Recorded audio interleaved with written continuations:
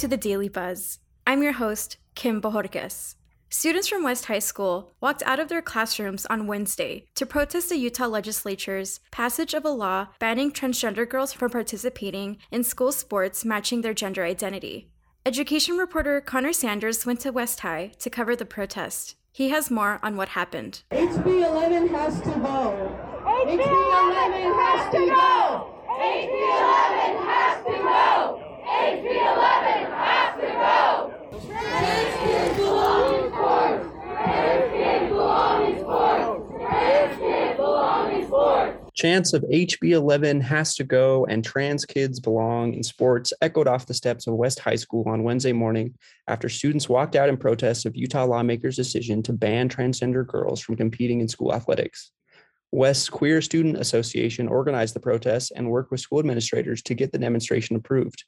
To a crowd of hundreds of students, 18-year-old Mar Arellano said through a PA system, and I quote, "We're here to show that as much as you want us gone, we're not going anywhere." The crowd cheered.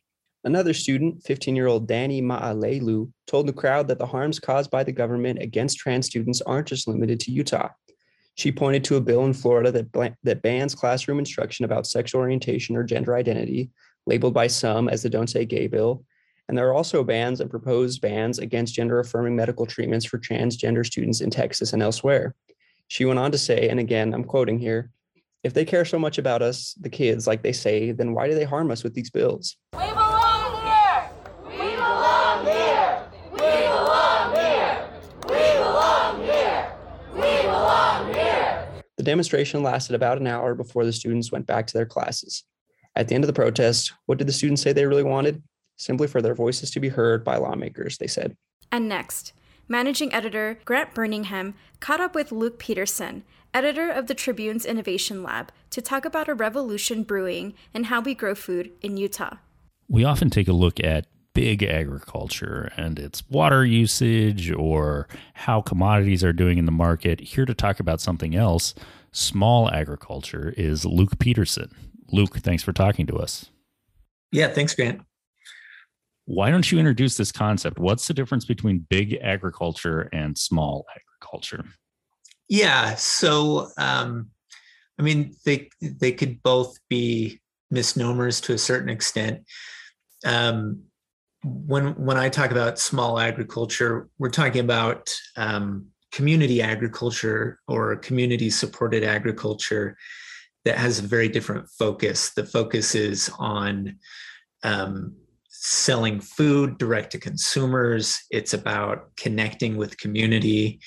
It's about adopting sustainable practices and doing, I would say, more profitable farming is also another way of looking at it. Per acre, per square foot, it generates a lot more revenue than traditional agriculture.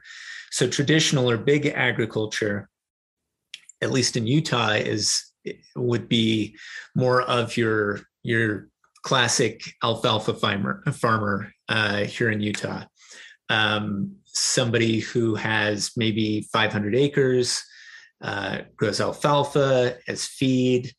A lot of that feed will go potentially out of the state, sort of depends, relies on tradition. And this is where terms get weird, relies on traditional in the sense of commonly adopted farming practices, which means industrial and commercial herbicide, fertilizer, and pesticide, and fungicide.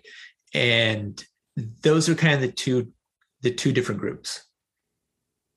So I'm curious how much you can actually produce on a small farm. One of the farms that you mentioned in your article is 1 acre, expanded to 2 acres. I mean, that's the size of a couple house plots. How much can you really produce on that much land?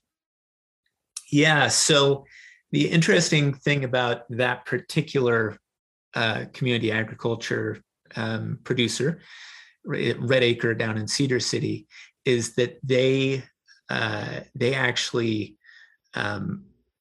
they offer a CSA, a community support agriculture program that is full diet, meaning that they actually produce enough food that the people who have CSA shares and get a weekly delivery of food from them are getting vegetables, they're getting greens, they're getting eggs, they're getting meat, they're getting dairy, right? And so on this couple of acres is what they're at now.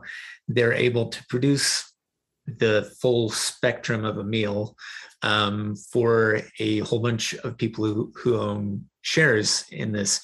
So it actually, you can do a lot when the target is density. When you focus on having healthy soil and trying to grow as much as you can, and having things regenerate, right? Using the fertilizer from your chickens to grow your vegetables and so forth.